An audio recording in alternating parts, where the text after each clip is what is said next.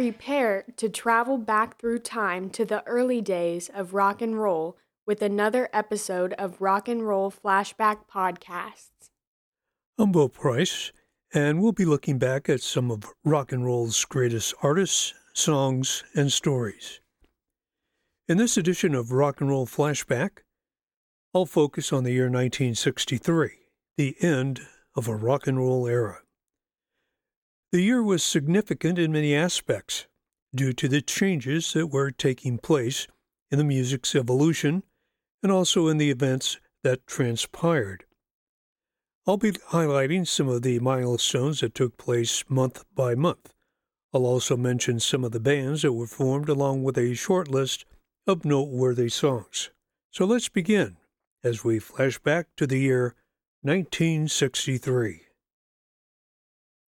On January 3rd, following the release of Love Me Do, the Beatles began their first tour of the year in Elgin, Scotland.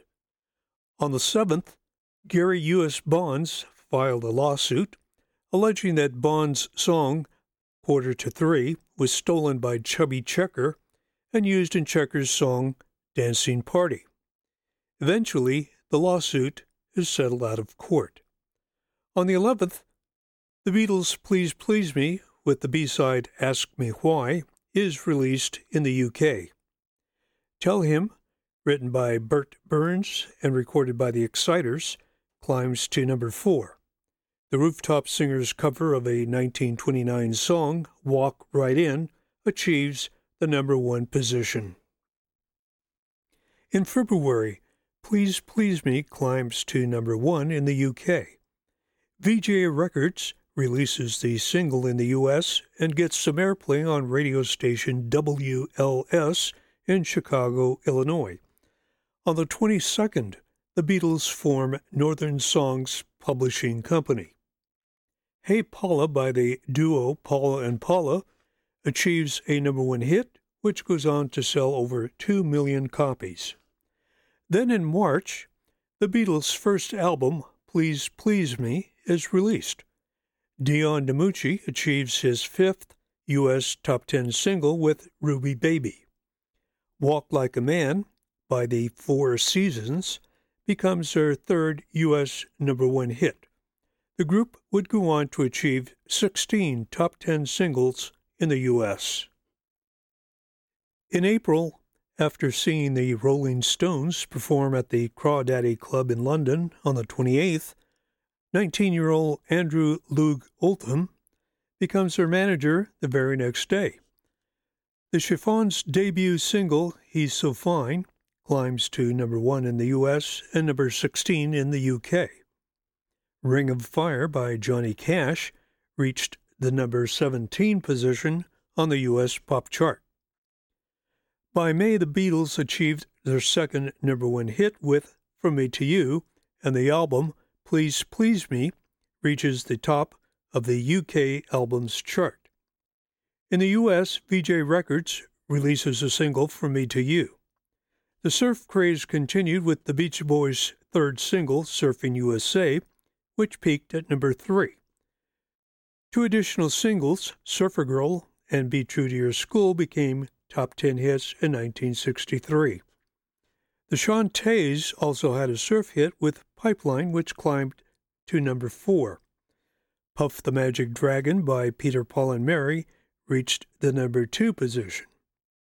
Bob Dylan's 2nd album, The Freewheelin' Bob Dylan, is released by Columbia Records on the 27th. Blowing in the Wind, the lead song from the album, is released as a single by Peter, Paul and Mary in June. Later, Dylan also released Blowin' in the Wind in August. Jimmy Soul scores a number 1 million seller with If You Want to Be Happy. The song was based on a 1933 calypso composition titled Ugly Woman. In June, the Rolling Stones' first single, which was a cover of Chuck Berry's Come On, is released and climbs to the number 21 position in the UK. The Crystals release Dadu Run Run and reaches the number 3 position in the US and number 5 in the UK. Lou Christie has a number 6 hit with Two Faces Have I, selling over 1 million copies. Leslie Gore's It's My Party climbs to number 1. She would go on to have 3 additional million-seller hits. Then, in July, Jan and Dean's Surf City becomes the vocal duo's first U.S. number 1 hit. In August, the Beatles appear at the Cavern Club in Liverpool for the last time. The March on Washington, D.C. for Jobs and Freedom, which took place on the 30th, featured performances by Mahalia Jackson, Bob Dylan, Joan Baez, Peter, Paul and Mary, and Marian Anderson. The Times scored a number 1 hit with So Much in Love. Elvis Presley's You're the Devil in Disguise climbs to number 3 in the U.S. and number 1 in the U.K. At the age of 11, little Stevie Wonder has a number 1 hit with Fingertips Part 2, a live performance recorded at the Regal Theater in Chicago, Illinois. In the ensuing years, Stevie Wonder released 10 singles that became top 10 hits. My Boyfriend's Back was a song recorded by the Angels that was intended to be a demo recording for the Shirelles. However, the Angels recording was released instead. The Searchers' debut single, Sweets for My Sweet, was a cover of the Drifters' 1961 hit.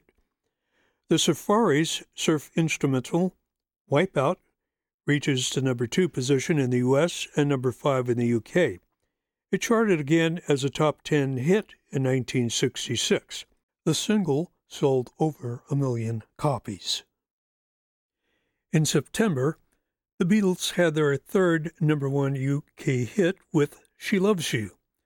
Major Lance's first hit single, The Monkey Time, reaches the number 2 position on the R&B chart and number 8 on the U.S. pop chart.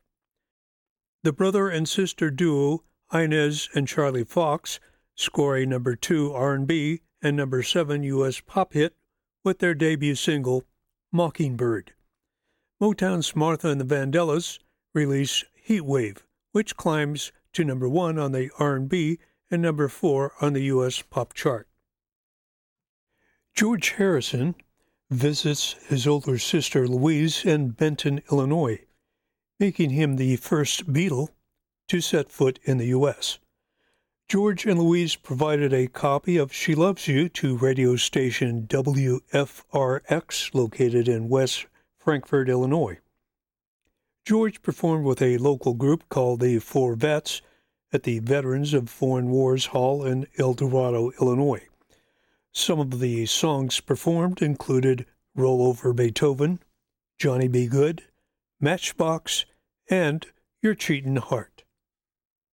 Then on October 13, Leslie Gore appeared on the Ed Sullivan Show for the first time.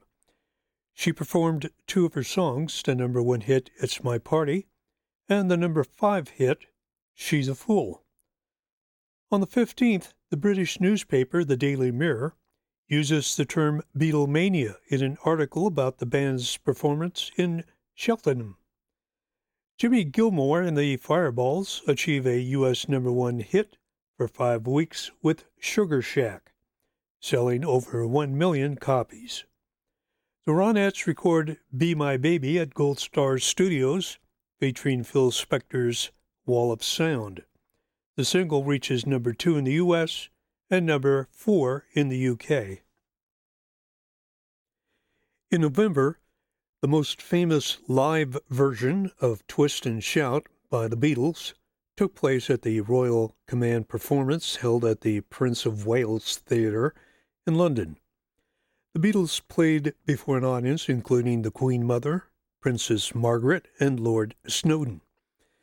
It was at this performance just before the final song that John Lennon uttered the comment, "People in the cheaper seats, clap your hands, and the rest just rattle your jewelry." With that, they launched into Twist and Shout. According to one account, John made good on a dare from Paul to make the comment. It's All Right by the Impressions reached number 4 on the U.S. pop chart. On the 30th, the Beatles album, With the Beatles, reaches the top of the charts, displacing Please Please Me, which had remained at the top of the UK albums chart for 30 straight weeks. I Want to Hold Your Hand is released on the 29th and reaches the number 1 position in the UK on December 12th. Dick Clark's Caravan of Stars National U.S. Tour was in Dallas, Texas on the 22nd for an evening performance at the Memorial Auditorium. The featured headliner was Bobby V, along with Brian Hyland, the Ronettes, Little Eva, the DeVales, Paul and Paula, Linda Scott, Jimmy Clanton, and the Janettes. Dale and Grace had been added to the tour late in the year due to their hit, I'm Leaving It Up to You. As the couple stood outside their hotel, they watched the Kennedy motorcade pass by. Just 3 blocks past the hotel, President Kennedy was assassinated. The evening performance, as well as the next show in Oklahoma City on the 23rd, was canceled moments after the tragic event. As the year 1963 came to an end in December, the Trashmen had a number 4 hit with Surfin' Bird. Rufus Thomas has a top 10 hit with Walkin' the Dog, which would be covered by the Rolling Stones the following year. Louie Louie by the Kingsmen reached the number 2 position. Tommy Rowe's Everybody climbs to number 3. And Dominique by the Singing Nun achieves the number 1 spot for 4 weeks. You're listening to Rock and Roll Flashback Podcast with your host, Bill Price. Bands that performed in 1963 include The Angels, Fortunes, Freddie and the Dreamers, Inez and Charlie Fox, The Gentrys, The Honeycombs, The Irish Rovers, The Leaves, The Kinks, Manfred Mann, The Mindbenders, The Shangri-Las, The Spencer Davis Group, Unit 4+2, and The Yardbirds. Although there were many singles throughout the year, I'll mention a few noteworthy songs and the artist. Another Saturday Night by Sam Cooke, Bad to Me, Billy J. Kramer and the Dakotas, Be True to Your School, The Beach Boys, Birdland, Chubby Checker, Blue Bayou, Roy Orbison, Blue on Blue, and Blue Velvet, Bobby Vinton. Deep Purple, Nino Tempo and April Stevens. Denise, Randy and the Rainbows. Donna, the Prima Donna, Dion. Foolish Little Girl, the Shirelles. Fools Rush In, Ricky Nelson. He's So Fine, the Chiffons. Heatwave, Martha and the Vandellas. How Do You Do It? And I Like It, Jerry and the Pacemakers. Hello Mudda, Hello Fada, Alan Sherman. Pride and Joy, Marvin Gaye. Sukiyaki, Caillou Sakamoto, and Telstar by the Tornadoes. As we looked back at 1963, changes in rock and roll were set in motion with the onset of Beatlemania in the UK. Except for a few locations in the U.S., the Beatles were an unknown group. I was fortunate to live in one of those locations. In June, my local AM rock radio station started playing From Me to You, prompting me to purchase the 45 RPM record. Even then, I was intrigued by the Beatles' unique sound, which was different from all the great music of 1963. However, beginning in 1964, a significant change in direction took place, which would lead to many variations in rock and roll. Ironically, it was the British invasion bands like the Beatles, the Rolling Stones, and the Animals that reintroduced the music that had originated in the U.S. and had been, for the most part, forgotten. In 1957, Los Angeles disc jockey Art LeBeau coined the phrase oldies but goodies and started the Original Sound record label. In 1958, he released an album called Oldies But Goodies, Volume 1, which was a compilation of rock and roll hits and remained on Billboard's Hot 100 chart for 183 weeks. Then, 14 additional volumes of Oldies But Goodies albums followed well into the 1960s. Beginning in the early 1970s, a revival emerged in the popularity of the oldies. This initiated numerous revival concerts, the movie American Graffiti, and the TV show Happy Days. So in retrospect, 1963 was certainly one of the historic years in the evolution of rock and roll history, marking the end of a rock and roll era and the beginning of a new one. This has been Rock and Roll Flashback, a look back at 1963, the end of a rock and roll era. This has been another episode of the Rock and Roll Flashback Podcast with your host, Bill Price. And until next time, rock on, rock on, rock on, rock on.